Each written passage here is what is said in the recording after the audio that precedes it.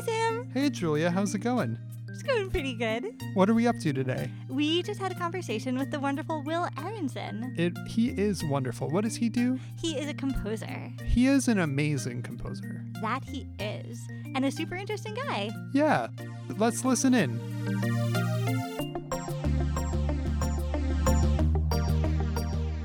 This is our first time that we figured out how to turn that thing to be time instead of measure numbers. Oh, yeah. So we'll know how long we've been talking and not how many measures in we are. That's really funny. We'll get like 45 minutes in and be like, how long have we been talking? And it'll look and it'll be like, measure 1,233. Right. Well, how many measures is your average interview? Oh my God, we've never actually... Oh, that's an interesting That's question. so fun. Like we've reached the 1,000th measure. I mean, it depends. I don't know. Quits. I don't know if it's always consistently on a But tempo. I was going to say, though. most importantly, all of our interviews are at 120 beats per minute. Oh, are they? I think that's the default. Okay. Well, then in that case, they probably are. Yeah. Wow. Okay. I always feel such shame whenever, sometimes, if not often, I write a piece of music that's at 120 beats per minute, and I feel so dumb. Because you're like, I'm a template. Yes. Right. Yeah. No, I can relate to that, Sam. I don't know if you've had that experience as a singer. I haven't. But There must are you making a joke or are you being serious? Well, I was sort of making a joke about it as a singer if there's an equivalent, but it's definitely true that as a composer, I occasionally will like. So I'll be like, oh, it's in C major 4/4, and it's at 120. What a coincidence! but this is what it is. Here we go. And then I sometimes also will make it at like 132, even though I sort of think it should be 120. Right, you're like, just to make it, yeah. Yeah. Do you think that that's because there is some sort of like implicit reason, like humans like 120, or have we just been trained because it's the template? Oh, that's a really good question. I don't know why it is the template. Like, right, which came first, the chicken or the template? Yeah. I don't know. There's nothing special about it. I mean, musically, right? Like if you were going to pick a template, other than that people say it's the one that's easy to get because you think of that march. Wait, you think of that march? I don't know. Like if you have to, I was always told that 120, if you had to guess a tempo, you think da da da da da da da da da da. And that's supposed to be a good approximation. This is the first I've heard of this. Me too. I think I heard that like I think of it as isn't 60 beats per minute would be like a second. 1 beat a second. Right. So Yeah. I think of it, but then again, I don't exactly know what a second is. But I Right. thought 120. I thought the only thing we had to go on was twice as fast as a second. But now I know. Because a second isn't necessarily like a normal body rhythm. Wait, Right, let's all yeah, try to that's a do it. good I want to point. like close our. Well, I don't I know how have to do no- an experiment. Well, okay, I'm up for trying it, but I Well- have no idea what tempos are. I'm always surprised. Like I always get out the metronome after the Yeah. song is written and go, oh, that's the tempo. Well, all right. I have to say, we just got back from San Diego doing this show, and for the first time, we were working with a music director who was always on metronome throughout rehearsal and performance. And I actually fell in love with it because I feel like in past processes, I have a lot of touchy-feely conversations about tempo and if it feels fast or feels slow. Right. And this, if a tempo felt weird, I'd say it, we'd like turn the metronome to a different thing, adjust the marking, and it was all much more like... That's so fun. I also just had that experience, and I also loved it. Because I think, for me, tempos do keep changing. Like, I usually write it at one tempo, and in the time around after I've written it, any other tempo sounds completely wrong to me. But then I'll sometimes have the experience, like, years later, the show exists in some form, and I'm used to the song at whatever tempo I ended up at, and I hear the original. I'm like, what is that tempo? It's horrible. It's wrong. And it's weird because I do think sometimes you have to insist on certain things that musically you're hearing, but also with, like, room to evolve, which is tricky. And I think sometimes music directors have been there, like in the past, have been there before me. They'll say, this song needs to be faster. And I'll be like, no, I hear it at this tempo. And then actually you see it in the context of the show, and it starts speeding up kind of naturally with the actors. Just the actors naturally want to go faster. And then I adjust without realizing it. Yeah, and then I that do happens. find that like, I'm very conditionable. That if I Right. hear something in a different tempo, like, enough, that starts to feel like the true tempo. Yeah. But I hadn't thought about that layer of it, that the music director is actually bringing this sort of expertise of looking at a whole piece of, like, tempo sense. Right, and I don't know how much, it may be instinctual. I'm sure actors, like music directors, there's a whole range of whether it's intellectualized, whether it's instinctual, but I definitely feel like I try to strike the balance between, okay, I feel it one way, someone else has a different instinct.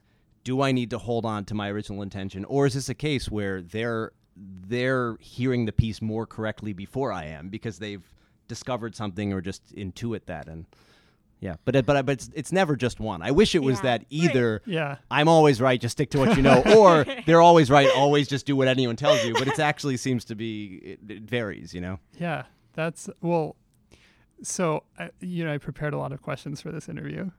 Oh my God. And a lot of them came back to like the nature of collaboration, just because I know that you have a lot of collaborators just as writers, and obviously as directors, actors, anyone else that you're working with. But that like I think it's, well, my first question is like, is that by design, or did you like, because I feel like there's like Kander and Ebb and like Rodgers and Hammerstein and like these like teams that have become when people think about writers, they think about these teams who like, I guess that's a bad example because like Oscar Hammerstein wrote with other people and Richard Rodgers wrote with other people, but like you think of them as this team. Right. So like was that in your head at all as you like embarked on this career and like ended up writing, I mean, pretty consistently with different people, but with a bunch of different people?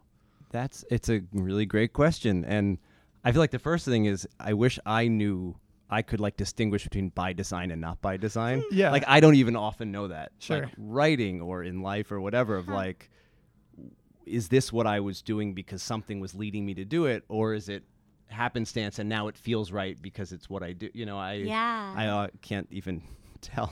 But I get, but there's still stuff in there of like what, I guess I could actively have tried to change it, or if I felt really strongly. So that makes me think there might be a little bit of design mixed in with the happenstance.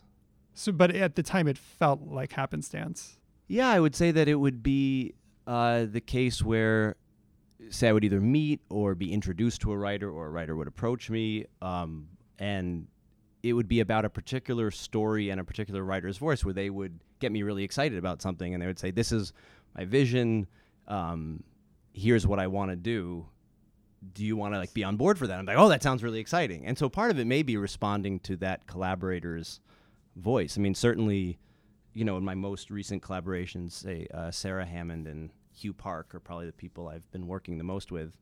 And yeah, so I think that there's the excitement about what their voices are and their approach to storytelling, which is always very idiosyncratic. I think when, with great writers, they just have a certain perspective that often is exciting. If it's a good collaboration, then it's exciting to you. So yeah, it's sort of finding that inspiration. So I would say I definitely get inspiration from the people I'm working with, and in these cases, yeah, they just get you excited about working with them. So it's interesting, that thing about, is it what happened to me or is it by design? Because I feel like in the musical theater business, it's so hard to have control over anything that I feel like if I tried to do too much by design, I would just be so frustrated.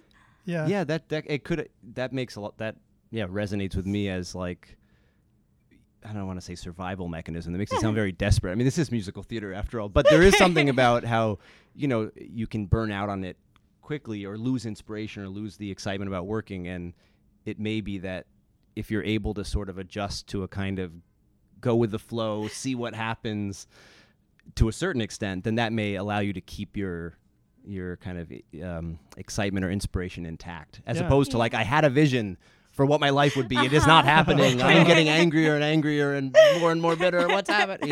Well, did you have a vision for what your life would be like? No. Okay.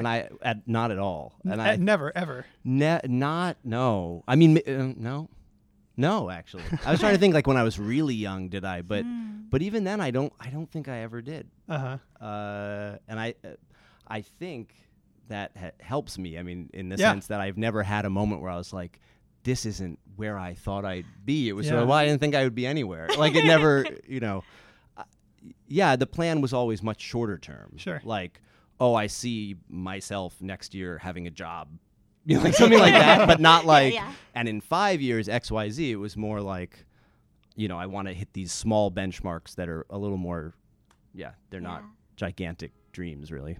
I think about it sometimes with you, with how you ended up at NYU for musical theater writing, because I think of you as a composer who composed in a bunch of different styles, and I always feel like lucky that we got you. Oh, well, I feel the same way about you, Aw. Julia. I love your music, and I was really excited about it the first time I heard it at NYU. I don't know if you remember. You used to make me all these mix CDs, because I'd be like, wait, I heard you did this thing. Can you make me a mix CD of that? Oh, my like God. you did film scoring, and you did... Yeah. Right. I remember our very first AABA assignment giving you, we were in separate labs. It was like 2 Thursday labs. And you were like, oh, can I see your score? And I gave you my score of the first song I'd done in this program. And you were like, oh, like, it's so cool how you've constructed this melody. Was the one about the gardenias and yeah, death? Yeah. Oh. Death Gardenia song. Yes. Wasn't it? Yes. Yeah, okay, right. But you had something about like how the melody was like structured in a certain way, which was 100% not intentional. But I felt so smart and cool. Well, I sound insufferable, but I'm sure I loved it. But yeah, I definitely remember immediately that first week hearing your music and just loving it. But Aw, thank you. But how did you come to decide like musical theater? That's where I want to be. This is one of those things where I've probably told this to people over the years, and that now it becomes hard to distinguish the truth from what I've said about it. So I'm going to try to be as truthful as possible. What I remember is, I took piano lessons in middle school. I started taking piano lessons from a local town piano teacher, because I was interested in music generally. It wasn't a specific. Wait, no, it was kind of specific. Yes, it's coming back now as I start to talk about it. It was I used to tape film scores off the TV on my cassette player. And I remember that, and I would always be listening to them. Like before bed, I would just be like, play the cassettes that I was taping off And the would movies. you therefore get the dialogue too? The dialogue, yes. I didn't realize at that point that they sell these things, but so I would have these homemade soundtracks. So I would only record the sections that had the music, so it wasn't listening to the whole film.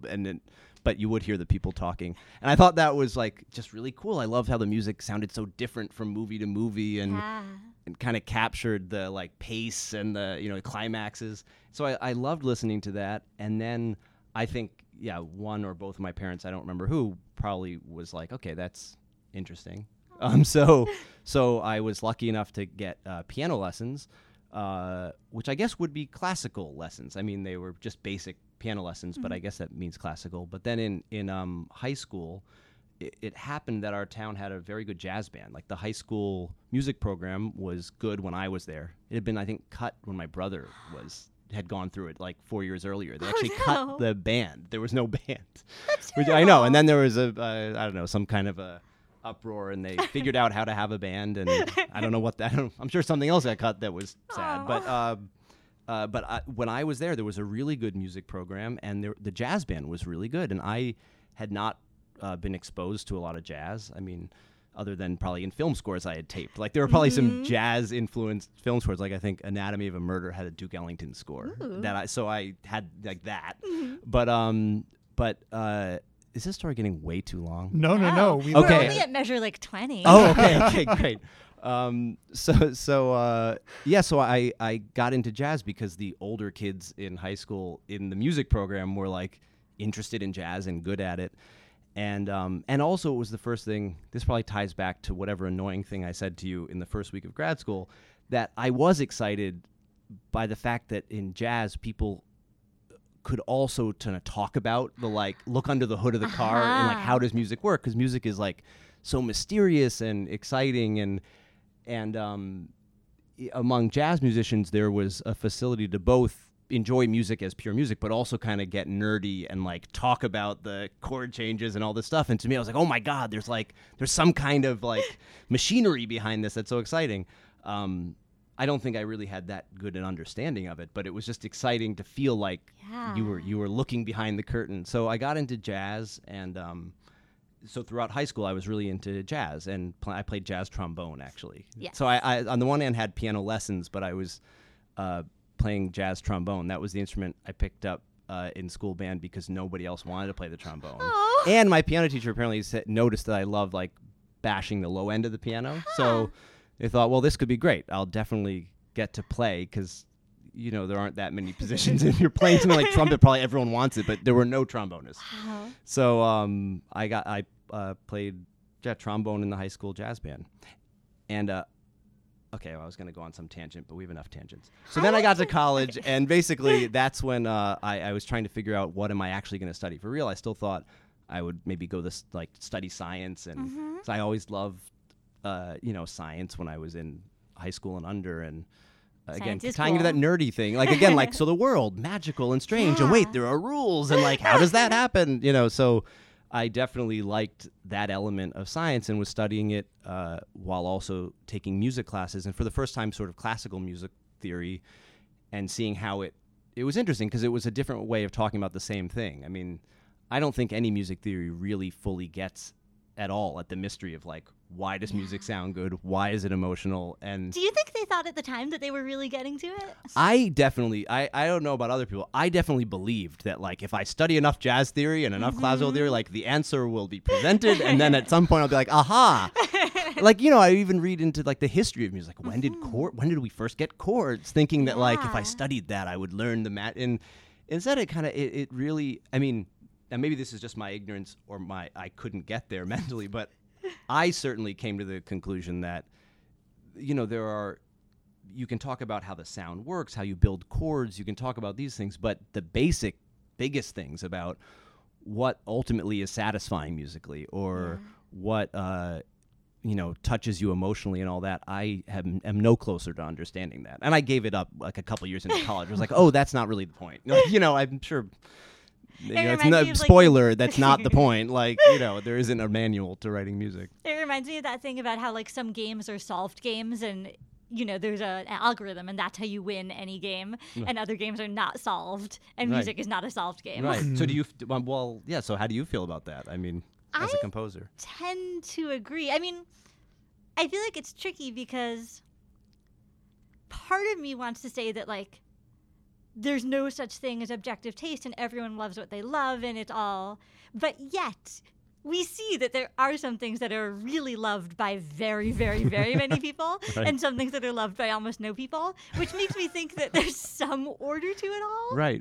But yeah, well, I agree with that. I certainly have not come to the conclusion that, well, because it's weird. I guess the point is conclusions aren't really the point, because at the end of the day you start to be like, I like this, I don't like that. Oh, cool, this thing I like, other people like that too. This other thing I like, no one likes that. So of the two things I like, I'm going to steer toward the thing I like that other people like. Like, I definitely have had that experience. Yeah. And so there is, I agree with you that clearly there are, and I think we would say like, things that work. And, when people are revising, you talk about, well, does this work or does it not work? And people might agree on what works and doesn't. So, yeah, it's certainly... not that we're totally adrift in like a sea of, everything is equally good. And no, you're right about that. What do you think about that? Well, I mean, the thing that I'm thinking about is like, I think what you said is true, but I also think it intersects with like mainstream media and like, just like when something is ubiquitous, it's much easier to either like it or think you like it, And so I think that adds a whole other element. Like, I think there are plenty of things that like a lot of people would like if they were sort of like instructed to like it, right. In a way that I think the mainstream media is maybe sometimes leading them to other things that, are equally worth liking, but right. So that the danger of we all congregate around the same, well, I think that's a very real danger too. Well, this is the thing. Everything is like a tightrope walk between these crazy, but, that can bring it back to collaboration, that because I think if you actually start thinking like, honestly, when I'm writing, I'm never thinking about like some large, vague, giant audience, because I think that would, for me, that would kind of just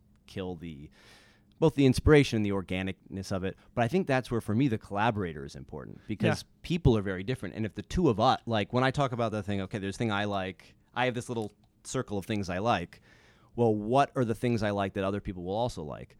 I don't ever really think about that in some vague, gigantic sense, but I do think of it with the collaborator, because I'll often I'll play two versions of a song and they'll be like, I love this one, I hate the other one, and I'm like, oh good, I love that one too, I also liked the other, but since you hate it, this is where we match. And so in that, I think that's the steering thing, and that's why I think for me, the choice of a collaborator is very important, because ultimately it really is influencing the sound that's coming out of me, and I think, and that I feel good about. I think what you were referring to is dangerous, that if I say instead of doing that with a collaborator, if I were trying to do that with like the larger world, I think then you might just be running away from the things that make you individual and running toward the thing that everyone's congregating around and just doing that. And I think that's probably also a recipe for disaster. So I'm really curious about something you just said, which is, I guess my question is like, is there like, do you feel any like ego about yourself as a writer, like in collaboration?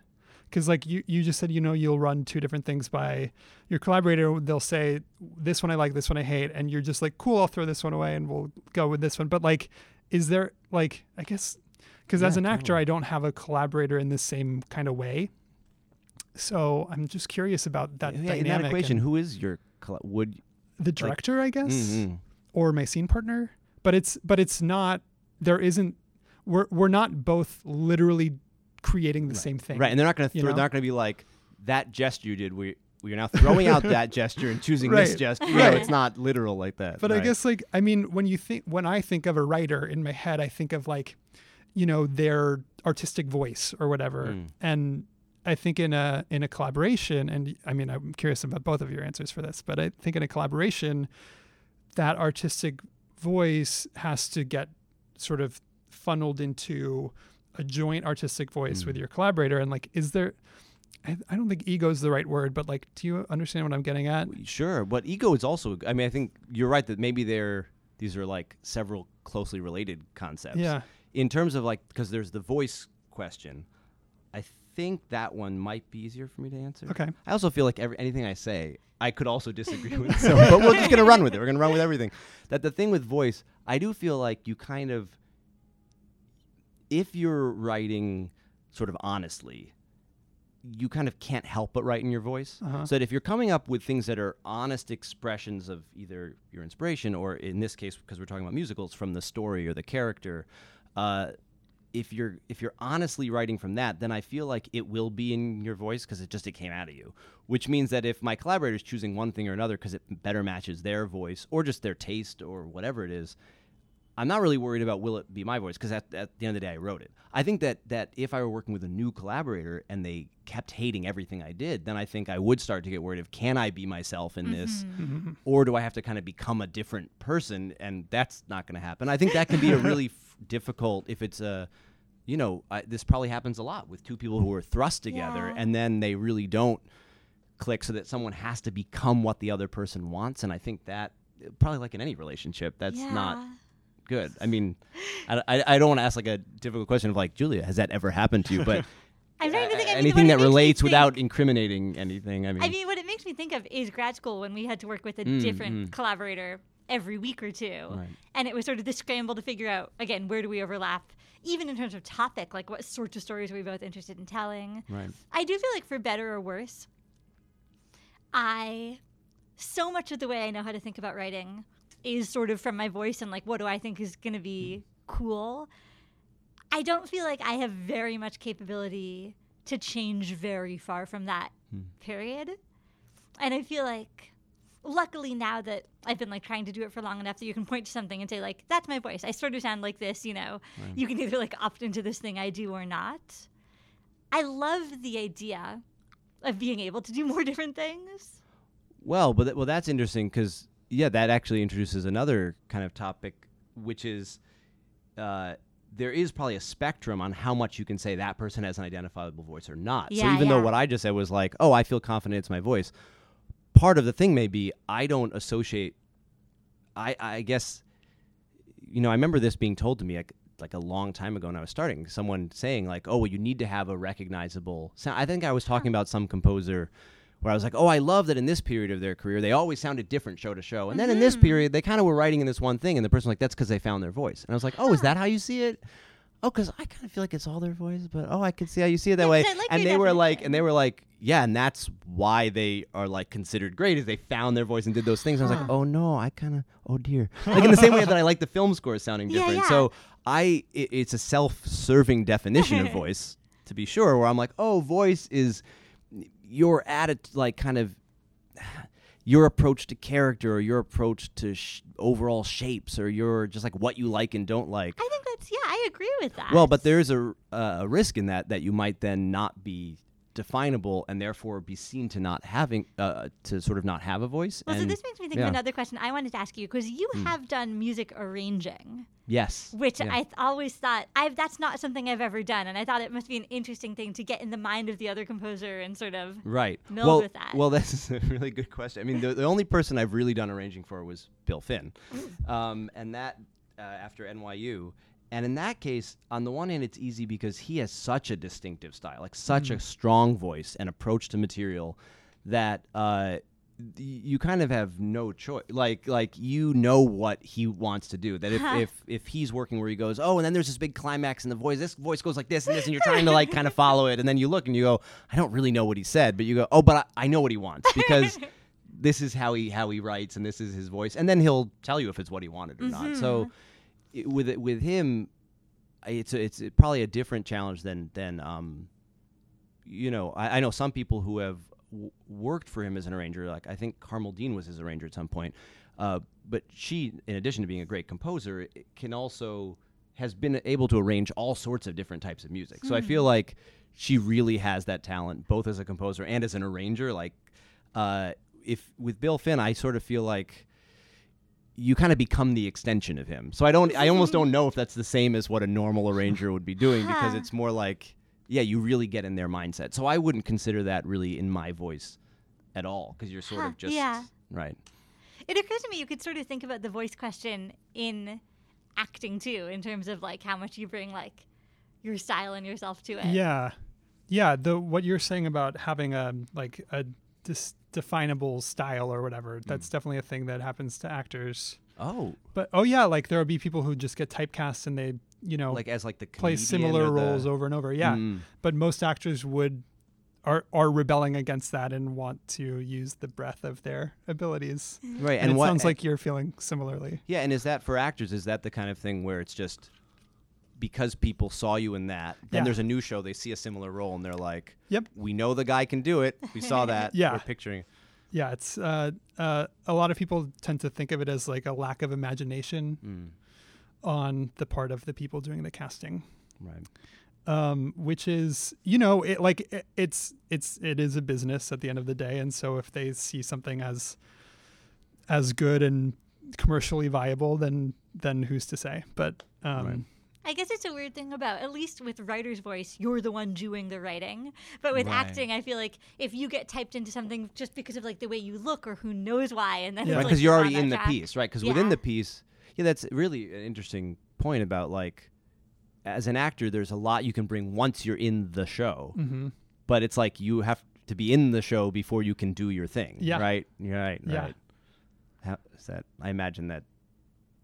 I guess in probably an ideal world, you'd be able to just choose any show. Oh yeah, and type of character you want. And that's what Julia Roberts gets to do. Why do I keep talking about her on this podcast? We know you're obsessed with Julia Roberts. Is this a thing? I just it was actually in a similar conversation about actors who disappear into their roles versus actors who like have a distinguishable like sort of like who they are, and then they're really good in the show, but they always have their same aura. Right.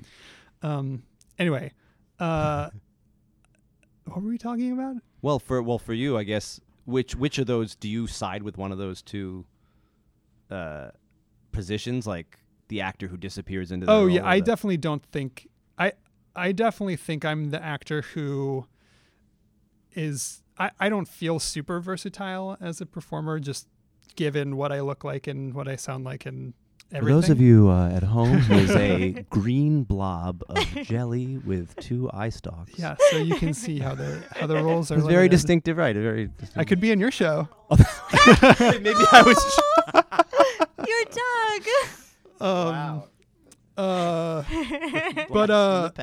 But I think in like when I think of the very versatile who disappears, I think of like Sean Penn, or like someone who just like you see, or I think of Michelle Williams a lot. Like every time I see her in a movie, I'm like, that's Michelle Williams, because she just looks different, even though she doesn't look different, but she just becomes this other character. But then if you take the parallel back, that's like the composer who I feel like who can just fall into any style and like do something so interesting with that style, which I do think is like cool. Yeah. I mean, I wouldn't put myself in that category in the sense that like like I'm very impressed by people who really can master genres in addition to having their own voice. And I wouldn't say that I'd be particularly confident like writing in an authentic particular genre. I don't know, genre is such a I'm just opening up a can of words I don't even like know anything about, because I just go, how do you define a genre? How do you define a genre? And I don't know. You must have thoughts on how to usefully use a genre though. Yeah, well, I mean, definitely in getting inspired. Like I am a believer in, if you listen to a lot of stuff, and especially if you like it, that it will come out in some way. Yeah. So I definitely, when working on particular shows, will either make playlists, or often with my collaborator, or, Hugh Park in particular is a writer who, he has a great musical sensibility, he's a great visual sensibility, and will make sort of art and visual like a visual playlist, a sort of a musical playlist, and that's what we were listening to while we're writing.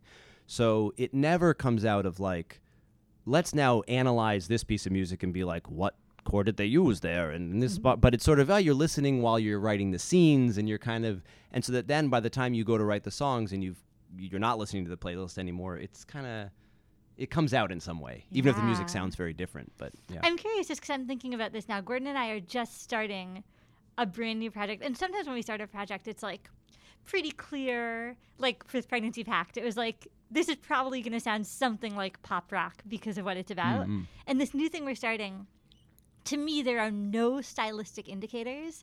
And I'm sort of like flailing around being like, what should this thing be like and why? How do you... I'm curious, can you tell us more about the piece? Or? So it's an idea that Gordon had after reading this article about a natural disaster in Japan that wiped out this whole town, and everyone left because their town was wiped out. And this one woman sort of stayed behind to rebuild, I think it was a Buddhist temple. She was just like, I don't want to abandon it, I want to fix it. And it was someone who herself wasn't particularly religious, but sort of found her feelings of tradition and religion intensified when seeing everyone else abandon it.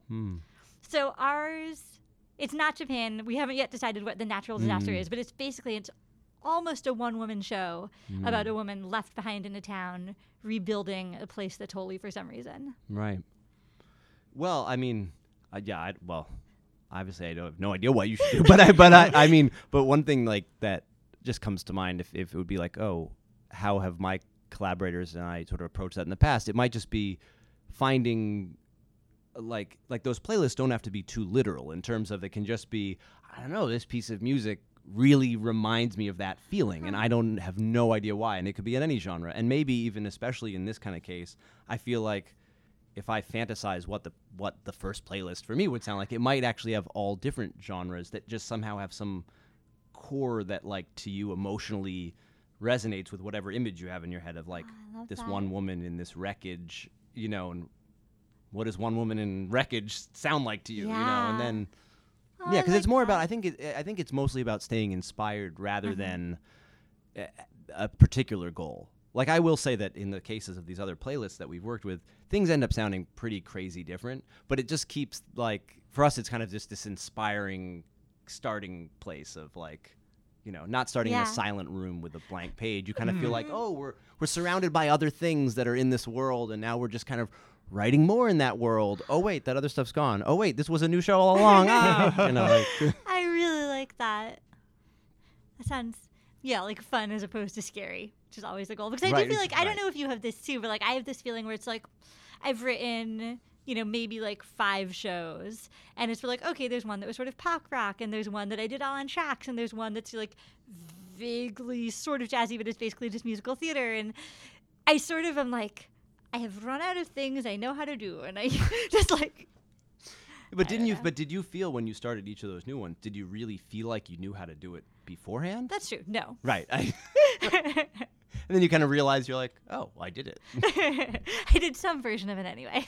But this makes you curious about when the thing about voice, because I think of you having a really strong voice. But as you just pointed out, your shows are all really different. So regardless of what you might objectively be, do you see yourself as a composer who has one voice and they do their thing, or as a composer who like blends into all these different shows? I see myself as a one voice person, and I feel like I need to do the different styles or else things are going to sound identical. Oh, interesting. I would ask you the same question. Why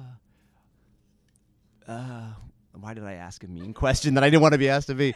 I guess probably regardless of what the actual truth may be, I like thinking of myself as the kind of composer who just, disappears into the show because we're excited about the story and a character, and we're organically building it together as a team. And I think that's part of what is exciting and inspiring about writing to me, is kind of disappearing into this other world and these other characters. So to be thinking consciously about, like, I must match this to my voice would kind of ruin that illusion for me, although I'm sure I'm doing that to some extent. And to tie it back to your question about ego, which was that's what I've been thinking about as you've been answering. Well, that's the thing. So even though this is how I like to think of myself, and that's sort of part of what inspires me, I'm sure it's also not fully the truth. And certainly, I think for me, ego always comes into play when you're insecure, and I'm sure I have that all the time. So if I'm like worried that I'm not coming up with anything, I'm sure I'm much more like, no, this sketch is good. Why can't you all see that? It's perfect. Because I'm worried I don't know if I have another sketch. I worry that all the time. Whenever I hear about composers talking about, like, oh, I just whipped off, like 6 or 7, and then we tried them, I'm like, what? Like, I feel like I can just barely get to the one I do, and that's about all I've got. Right. Yeah. I mean, so I think, for me, when the ego comes into it, it's usually tied to insecurity. Like, if I'm feeling just excited and confident and I'm working, then it's like, I'll throw out thousands of things, and, but it's not so much that I don't have ego. It's more just like, well, when I'm not insecure, you're not seeing it as much because I'm feeling good about the writing process. But it also sounds like, I mean, and for my money, all writers should do this, but it sounds like your primary goal is just servicing the piece itself and not like as a platform for you as an artist. Right. Well, yes. I mean, certainly consciously. I don't want to sound too noble in this, because I'm sure especially when that insecurity comes into it, I'm sure it's not only that I'm disappointed in myself for failing the characters. I'm sure part of me is worried that I'll get up there on the stage and it won't be good. So, but you're definitely right that consciously, it's definitely not about, oh, how am I going to show off, or how am I going to make sure this fits my vision of myself. But it also, again, helps to have collaborators who you really trust. Yeah. Then they become the same thing, meaning if my collaborator is excited and happy, and we're both excited and happy about what we're doing, I know that is protecting me. Meaning, like, if I have to ram some sketch down my collaborator's throat that they don't like, I mean, I suppose if you're working with a person you don't know or you don't like, then maybe you have to do that, or but if you're working with people that you respect and you like their work and their taste, then they're doing you a favor by telling you they don't like that sketch and they want to hear another one, So the two can ideally merge when things are going well, I guess. Yeah. If that makes sense. It sort of reminds me of another thing I was thinking about asking you about.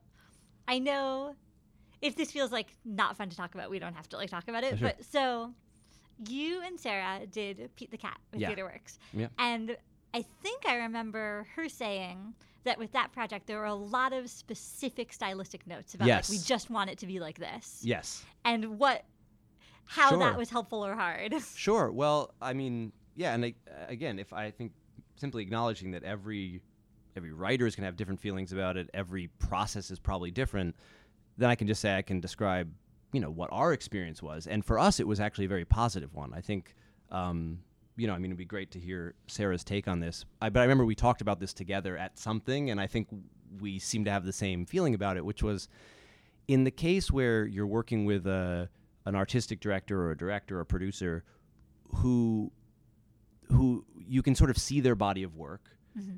You're working in a specific context that they are very familiar with, and you know what they do, and you like it, and they're very successful at it.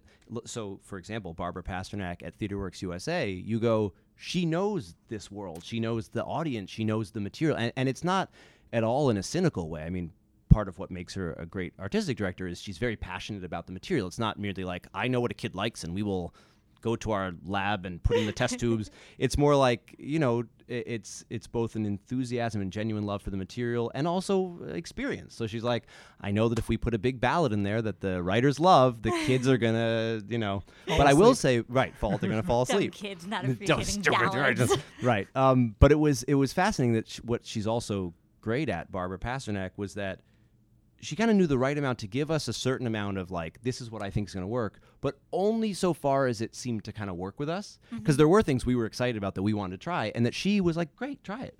And not in like a weird passive aggressive way. Although I remember Sarah did notice, like, I think she thinks that's not going to work. But, and we were like, so what should we do? And we're like, well, we have it. Like, let's see what happens. You know, it's our first time doing it. And I remembered that there was this spot in the show where like clockwork, the kids all started being like, I have a zipper on my jacket. And it goes up and down. And you were like, it's like, it wasn't like, it was like all the kids were paying attention and then they weren't. And it was right in that moment that Sarah noticed that Barbara probably thought it wasn't going to work, but that Barbara didn't push us on that, because I think she knew that's something that is fixable within the time frame of their process, which is you do a mini tour around New York City where you can keep making changes. And I think she also knows a lot about the artistic process, and I'm sure has experience with writers about what actually gets the best environment where they're going to do their best work. So there were a lot of specifications, but also a certain amount of, well, let's let you do what you're excited about and learn on your feet, which is, again, a great benefit and privilege of having a chance to do, production experience. Because then, when it's all theoretical and you're saying, no, I want to do what I want to do. But when you watch 1,000 kids suddenly not want to watch your show, like, you don't care about any, you're just like, I want them to be paying attention to the show. So, suddenly all, and so, yeah. But to your the first part of your question about, well, what were those specifications, or, I think musically she was like, I see this as being kind of Beatlesy, 60s, that's the sound I'm hearing for this. Right. That's my favorite one. And and so luckily that was something that we could get excited about. I didn't know that much about that period of music, but I listened to these different reference points, and and so we were able to get excited about it and then kind of write our version. I don't think any of our stuff actually sounds like legitimately like that style, but it close enough. You can hear that's what it's meant to. Yeah. And we definitely were like, it has to pass the Barbara test. She's going to listen to it and either like it or not. But we know to trust her. We're like, she's not. I think it's really hard if it's a person you've never worked with before and they don't have anything you can see. Whereas I'd seen theater work shows and liked them. So, I think Sarah Plain and Tall we saw right when we came to New York, and I loved it. So it was we knew to trust, basically. I love that. You know what I just realized is you never finished your story about how you landed in musical theater. Oh my we gosh. Got to right back. No, it's because the story ended with you were still very firmly in the jazz world. Did it? I don't know. Wow. Interesting. Well, I mean, we started talking about other things that are very interesting. So, but I am kind of curious to how hear did it how happen? This, it was so long ago. Well, I guess the thing when you were telling the story that I was most curious about is like, were you seeing musicals throughout your childhood? Great question. I know we went to see It's a Bird, It's a Plane, It's Superman at the Goodspeed Opera House, which was like 50 minutes away from where I lived, because I was into Superman. That's the middle, and I also your had parents tape. Like musicals?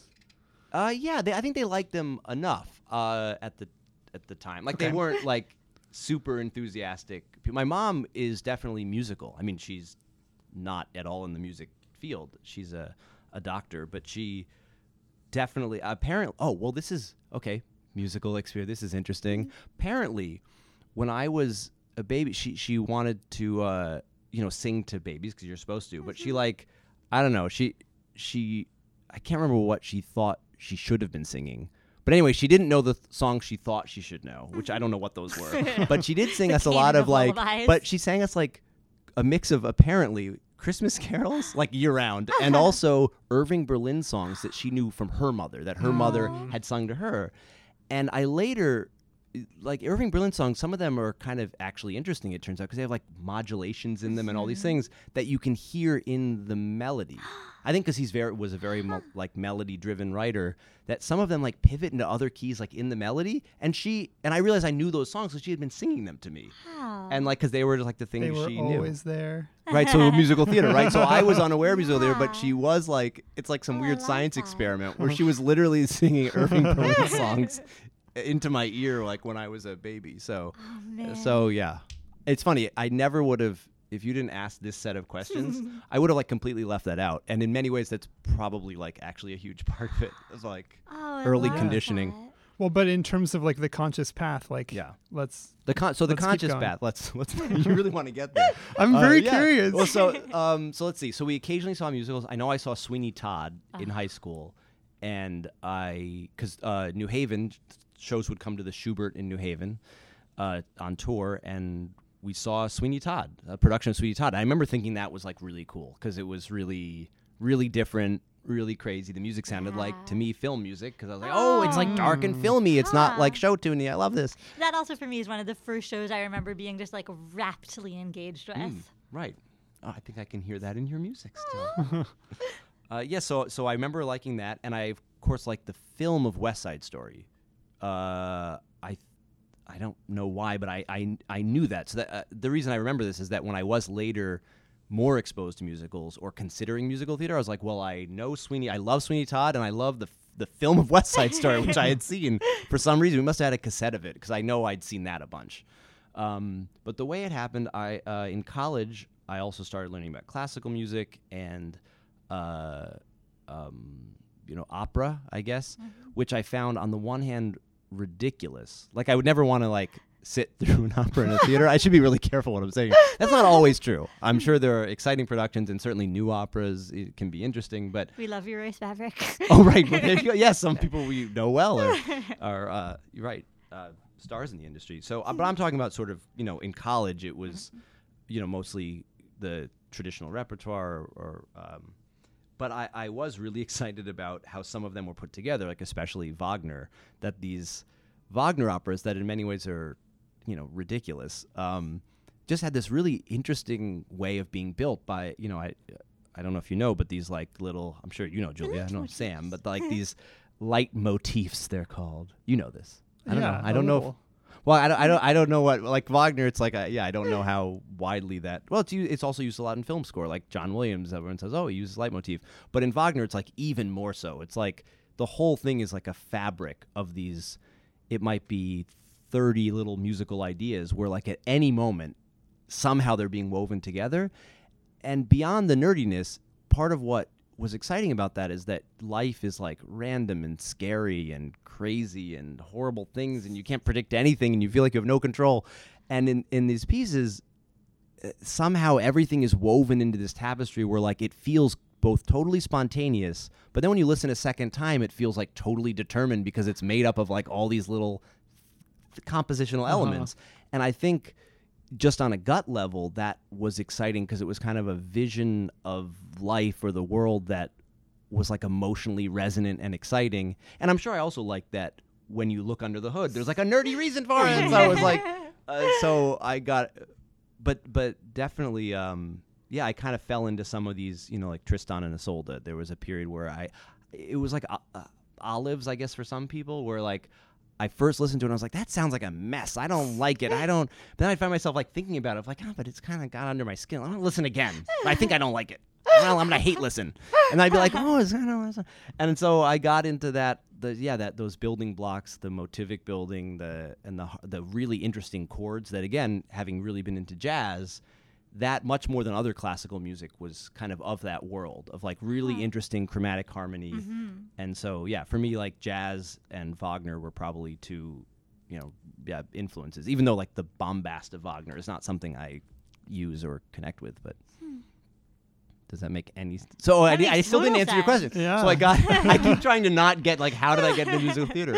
Wow, I'm sure some psychologist could analyze this. Why do I not want to tell this?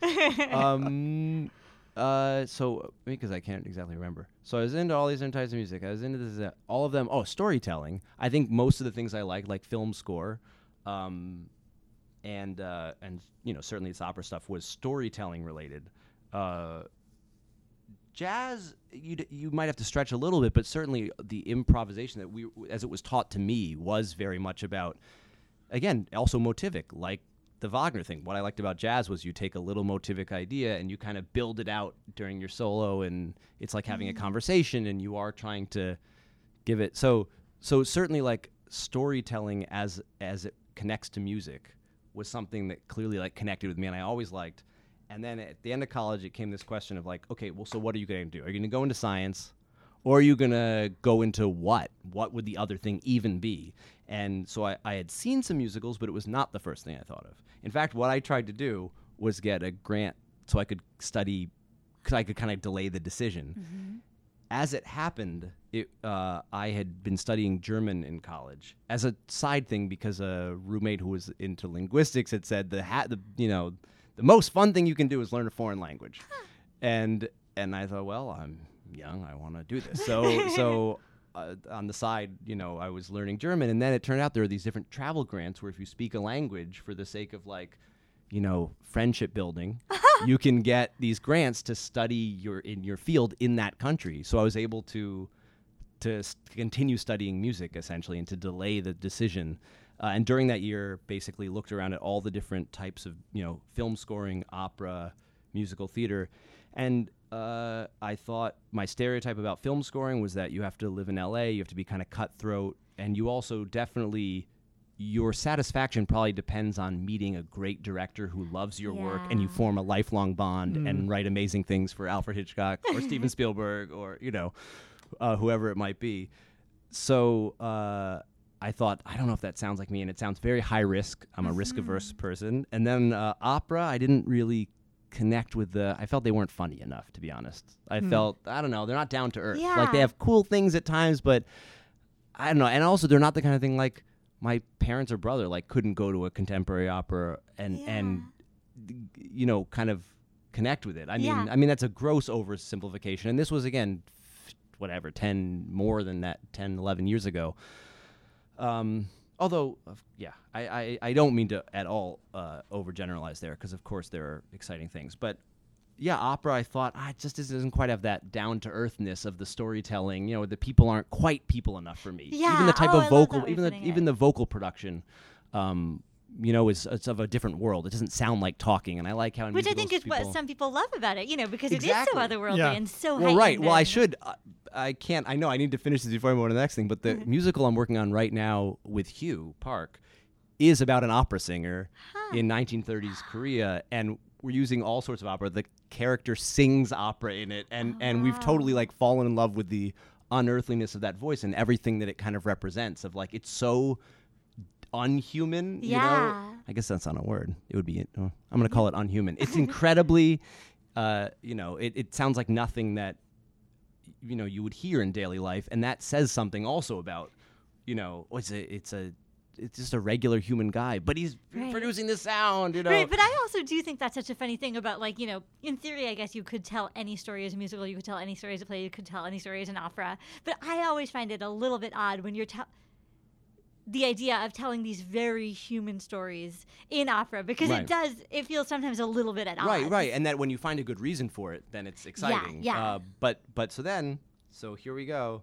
I was like, musical theater, it seems to be a really huge tent. It's like storytelling with any kind of music you want. And some of them sound like opera, and you can't tell them apart from opera, and other things sound like pop music, and anything in between. And there's Sweeney Todd, and there's Hairspray, and there's, Michael John LaChiusa show. Like, everything sounds so different that, you can kind of do whatever you want. So I thought, that seems like it's a little closer. It might be a fit.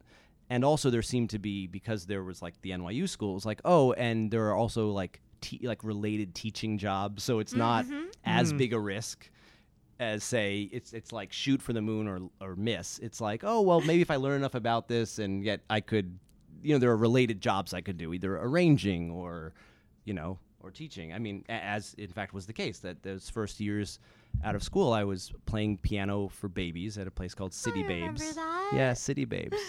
Which people thought was a strip club, and I let them believe it. Because I thought that sounds cooler. But it was a strip club with live piano? Yeah, exactly. But it was for babies. It was music classes for babies.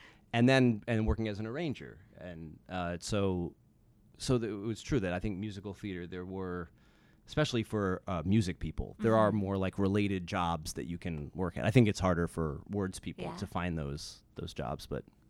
So it was sort of a mix of practicality and big tentness. What's insane to me is that, like, you just sold me on like going into musical theater as like a practical decision. which I've never ever in a million years considered before. But you fully convinced me. I've done a horrible thing. No, but it's like it's true for you. It is. Well, I think for musicians, again, especially if you don't have a specific dream. I think if I was a person who was like, and I'm going to have a Tony Award-winning Broadway show by age X, then I think it would be a life of horrible disappointments. If it's a life of like, can you work enough to support yourself, as you know, and if you're a musician, again, I do think it's different for other people in the art form. I think though for composers, there are like related jobs, whether it's music directing, arranging, teaching music. There's enough to do. I mean, I don't know, Julia. I don't know. I feel like I did the other path because it was going to be such a hump to get me at an employable rate of anything other than trying to like write the music. I mean, like maybe if I'd worked hard at it, I could see myself trying to pursue arranging. But, I was certainly never going to play well enough to be a music director. I feel like I just went the total other route of like unrelated day job with stability. Well, but the case to be made for that is that you aren't musically sapped by the time you sit down to compose. So clearly there's a lot of ways to eat a Reese's. Can I ask you, so I guess I'm curious, like now, like you said, like you didn't come in with like a specific goal or dream in mind, but like now do you have like goals in this industry or... Well, I do something that I think is very helpful, which is to make the goals retroactively. Then after you pass the goal, you make it your goal, and you go, I did it. So I think I did have like some very vague, like once I kind of had gotten enough into the industry and out of school and was doing more practical jobs, in addition to writing sort of the pieces I really wanted to write that either, would be done in a reading in an attic somewhere. I did realize that there were things, especially like theater works, where I thought, oh, well, that would be a practical goal sometime in my life to do something like that, because then it will have, they have a reasonably large audience, and I wanted some of my stuff to get out there, and also loved theater works shows. So I thought, oh, it seems like they also hire a lot of different writers. There's a lot of shows. That seems like a practical, reasonable goal that before I die, I wanted to have a Theater Works USA show. I don't even know if I articulated it that strongly, but I did want that. Of course, at the time I first articulated that goal, I saw no way to get it and did not make any inroads. I think I auditioned for some open call with them and failed at it. And then it was just years later, I think what happened was, I was all like, I would never why does anyone use YouTube? That's ridiculous. I mean, I've said so many stupid. I'm sure everything I said in this podcast is wrong, and 5 years from now I'll be like, oh, that's so stupid. But I was like, oh, I don't want to do concerts or post things on YouTube, and whoever looks at those things anyway. It turns out everyone, especially producers.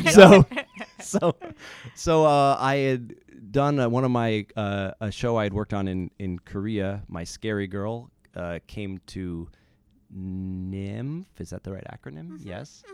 And they performed there for a few performances, and they taped it as well. And I put a few clips from that on YouTube, and Barbara saw those and thought, oh, you would be fun, and called me up and then said, and it wasn't that then you have the job. It was, now here are things you can audition for. And then eventually, I think she also said, who do you want to collaborate with? And I said, oh, Sarah Hammond is this writer I've been talking with, and I love her work. And apparently she had also in like they have the other, that's usually torture victims, right? They're in the other room and they don't know they're in the other room. And, well, anyway, so I don't know why that was the thing that came to mind. But the point is, in her own interview or whatever, she had said, oh, yeah, I'm talking to Will Aronson. I like his work.